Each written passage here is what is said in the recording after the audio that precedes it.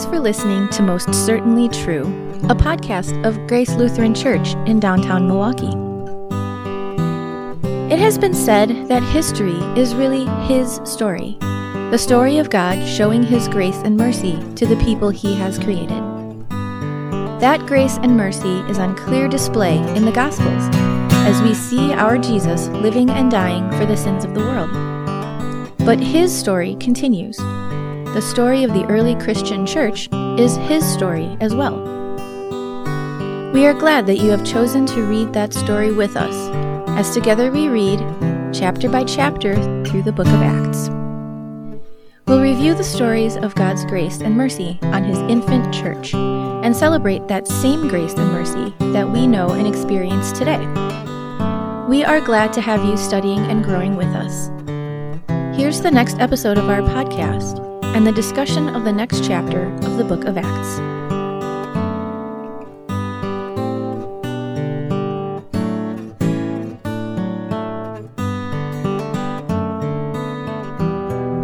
Greetings, podcast listeners.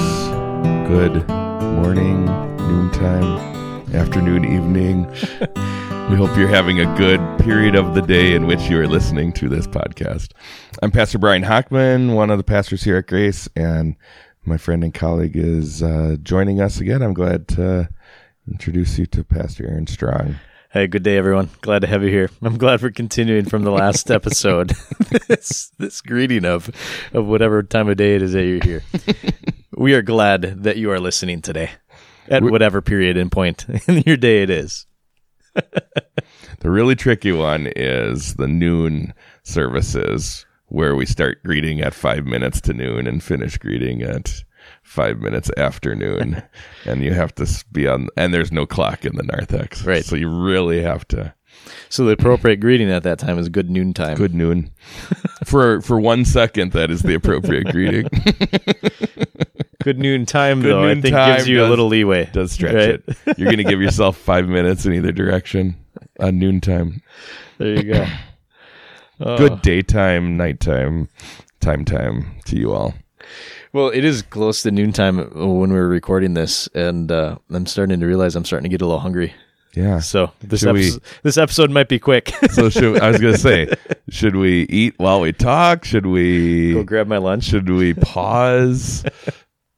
Should we just talk fast? Are we done? Don't answer that question, please.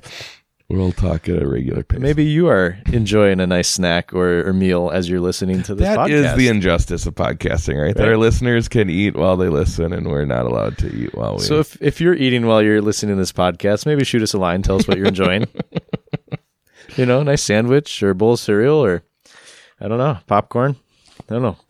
I wonder if people are eating popcorn and just enjoying our We're going to list off the things that people might possibly be eating. Sure.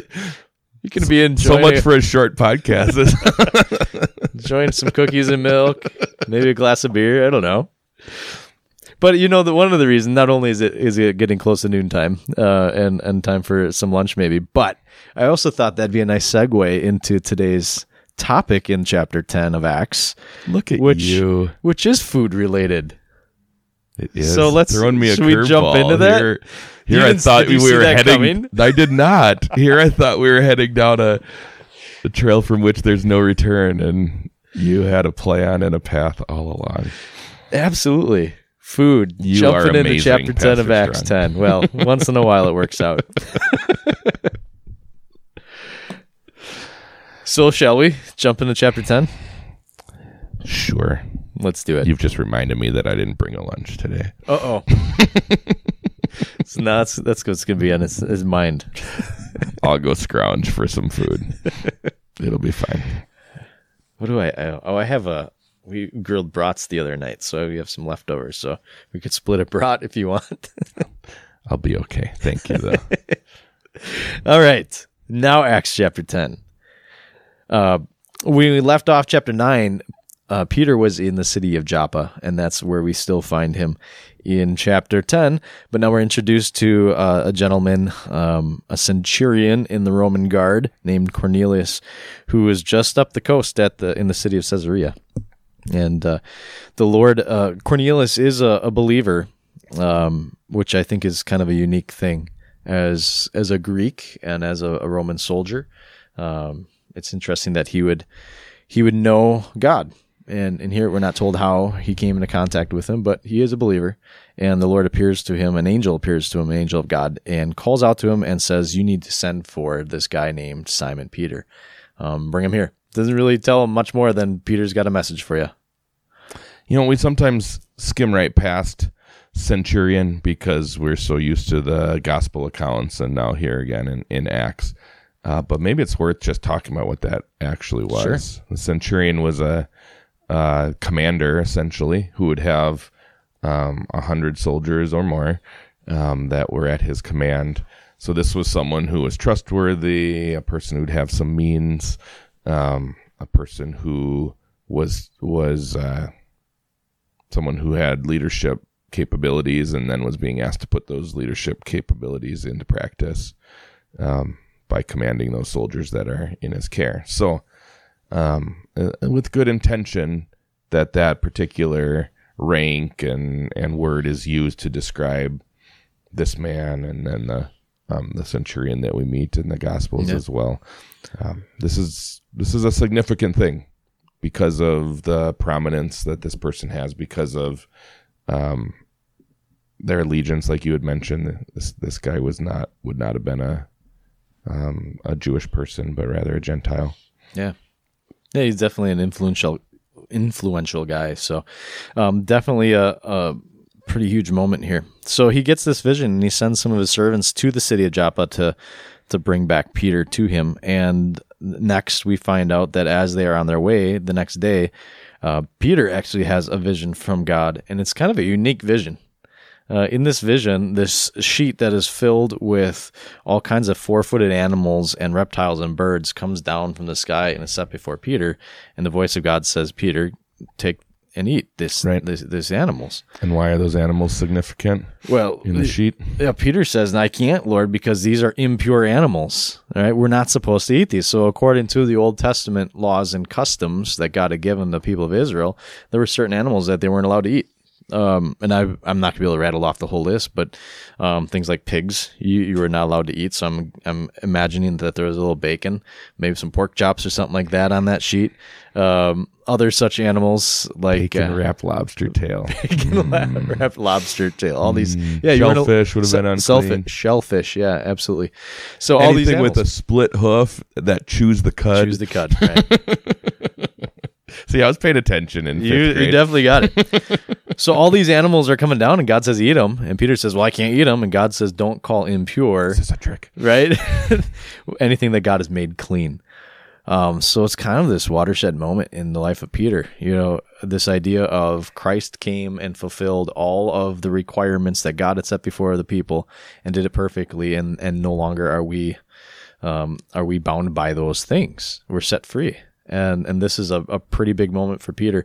And so big that this doesn't just happen once, but I believe it happens 3 times that this sheet comes down. God says, eat, because I've made them clean. And Peter, forgetful or not just think about how many times your wife has to tell you to do something, right? Because I do most things right away. Right. Sorry, Trisha, we got your back.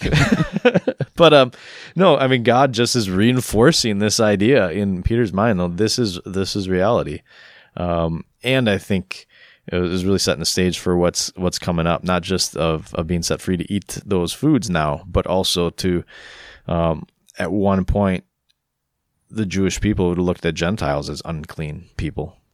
And who's the first person that Peter sees this vision and then gets sent to interact with? Right.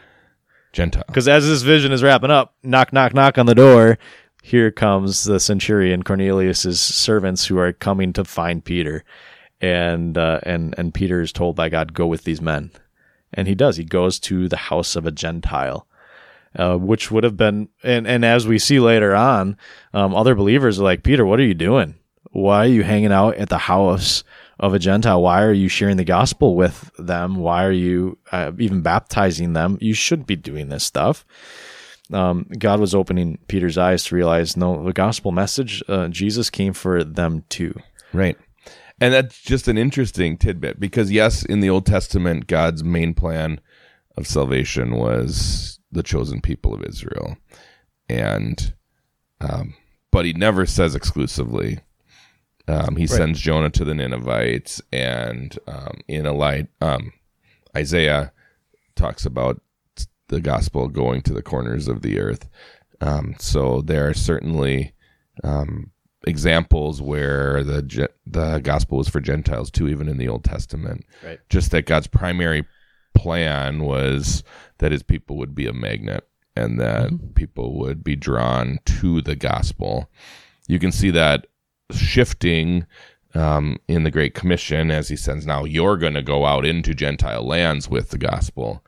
But this idea that you better not touch the Gentiles, you better not associate with them, the gospel's not for them, that's a bias that they developed. That's a sinful, misguided conception and worldview that they had, that God is now here going to call out and help them to break. And that's not an easy thing. No, because for they continue to have those biases. Peter himself, even later on, we get the account of how he is spending time with Gentile believers until the Jewish believers come around. Then he withdraws from them and is going to hang out primarily. And Paul actually has to call him on that. And you're acting differently around different groups. You're showing favoritism, or whether it's his lack of understanding or his fear of repercussions from the Jewish believers who don't understand yet. But here you have God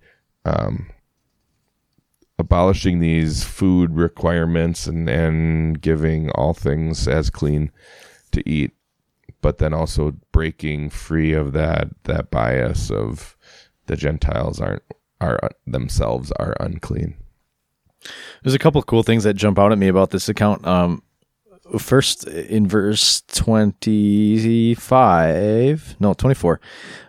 when Peter comes to Cornelius' house, we're told that Cornelius called together his relatives and close friends, which I think is just a really cool thing, and I think it's something that applies to us too. When we know Jesus and are excited about the gospel, we want others, especially those close to us, to know that. And so our relatives and our close friends, the people that are nearest and dearest to us, we want to have the same joy as us, the same certainty of salvation, the same joy of sharing eternal life together. And so who are our close friends or our relatives that we can be inviting to gather around the gospel like Cornelius did here too. So I think that's kind of a cool thing. He's gathering a friend network. Absolutely. Friends, relatives, and neighbors, getting them together to meet Peter and to hear the gospel. Earlier, it strikes me that earlier on in the chapter, we're told how he formed some of these relationships, that he is a God-fearing man, devout, and that he regularly makes practice of helping the poor. So he's generous, and people know it. So he's a man who had some means and was blessed by God, and he used those blessings to help those around him with their physical needs, and I don't think it's too much of a stretch to assume that he was also then sharing his faith with those people. We see it in action here. God's doing something that he identifies right away. This is unique and special, and I'm not going to keep this to myself. I want others to see it and know it and benefit from it too. So once he gets there, Cornelius kind of recounts the vision that he had from the angel to Peter, and all of a sudden, I think the light bulb goes on in Peter's head, and he's like, "Oh, so this vision from God with the sheets full of animals, unclean animals that He has made clean, now all of a sudden makes sense, because now Peter correlates this with the people that he's there, these Gentile people, like, oh, God made these unclean, or these people who we consider to be unclean, to be clean." And share the gospel too. And so I love verse 34. He says, "I now realize how true it is that God does not show favoritism, but accepts from every nation the one who fears him and does what is right." And I think that's a powerful statement about the oneness that we are in Christ. That God is not a God of only one race or one people or one nation, but a God of all people, and sent a Savior in Christ to truly take away the sins of the world. And Peter's getting this now, and I think important for us to consider too, that every person we see, regardless of background or race or language or nationality, are all people that are loved by God, and people that God wants to smile down on with his grace. He calls Jesus Christ the Lord of all. He's the master of all people, no matter whether Jew or Gentile, male, female, slave or free. Jesus Christ is for everyone, and that is a great thing because that's a category that we fall into. That tells us that Jesus is our master and Lord, but that also impacts and motivates our ministry and attempts at gospel ministry as well. That we are our gospel proclamation, I should say, that this is a message that everyone needs to hear. The world needs to hear it, and so we can seek to share it with anyone who's willing to listen. So Peter shares a wonderful gospel message here and talking about how they are witnesses of Jesus and all that he has done in his death and resurrection, and the proclaiming of that message that all who believe receive forgiveness of sins through his name. And I think that's just, it's a paragraph, but it's a sermon that is powerful, and the Holy Spirit worked through it and brought many people to faith.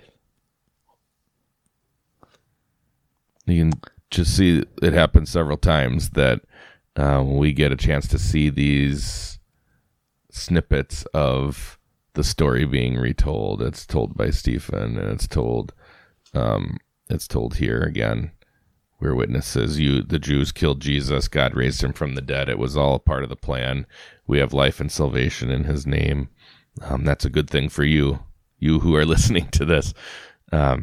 Just another way that God inspires Luke to share that story and to recount the Bible history account of how the risen Christ is the fulfillment of the entire plan of salvation.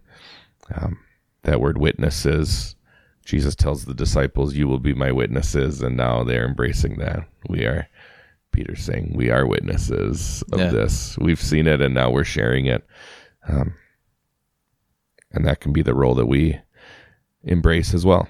That God, through the miracle of faith and through the power of his holy word, has opened our eyes to see him for who he is, has enabled us to be witnesses, and now by his grace and through his power we can proclaim that this Jesus who died, he lives again, and he reigns on high for us, and he dwells on earth with us, so that we can have his presence and have the comfort of sins forgiven through his life, death, and resurrection. It's interesting. You have witnesses who came along with Peter, and they were astonished that the Holy Spirit came upon the Gentiles. And I think, you almost have like a Gentile Pentecost here. So earlier in the book of Acts, chapter 2, we have the Pentecost in which God sent the Holy Spirit upon the disciples in Jerusalem as they were equipped to spread the gospel. And now here, to confirm that God was working in the hearts of now these Gentiles, the Holy Spirit came on them, and what do? We're told that they were heard speaking in tongues and praising God. So I don't know, it's almost like another Pentecost, but maybe the Gentile Pentecost. Maybe we need to put that festival in our church here somewhere, the Gentile Pentecost. But it's just unique because God here is really confirming too that his message in the gospel is for the Gentiles even too. And here I'm equipping them with the special gift of the Holy Spirit to praise and proclaim and preach the gospel, much like the disciples were at the onset of everything too. So just a lot of really special things happening here that really just show the reality of the gospel in the Christian church. Right. And you can see how that all ties in. The church is continuing to grow. God's got some aha moments for some of these leaders like Peter who are now learning we can have whatever food. There's nothing unclean. The gospel is for everyone. And now to see the Holy Spirit poured out. Can you put yourself in Peter's shoes for a second there? And now he's hearing this speaking in tongues, this gift of being able to speak in a language that they hadn't learned. Months ago, he was the one in the front doing this, and the Spirit was manifesting himself through Peter in that way. And now to see a Gentile receiving the same Holy Spirit and exhibiting the same gifts as a result and as confirmation, that must have been a powerful thing for him to see. You got this Cornelius event, and now you've got the Gentiles who are receiving the gift of the Holy Spirit in the same way that they had, and you can see how God's piecing the pieces of the puzzle together for Peter to not just be able to articulate and say Jesus is Lord of all, but now to see and witness and observe that gospel working in Jew and Gentile alike. Certainly formative for Peter and going to be an impactful thing for his ministry, and as he himself personally goes into Gentile lands to proclaim the gospel, and then as he witnesses other disciples, his colleagues, as he meets Paul, and watches him as a proclaimer of the gospel to the Gentiles. You can just see how God is speaking, not just through them, but to them here in chapter 10. Right.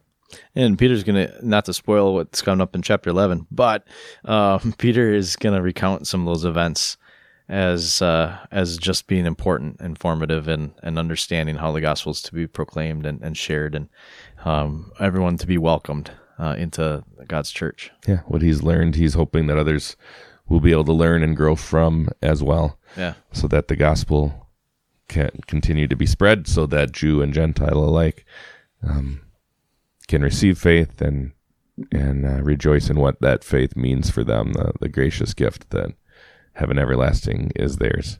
Just like that faith has been given to us, that gives us the same confidence to recognize that we are redeemed children of God and heaven is ours. What a joy to be able to say, this is most certainly true.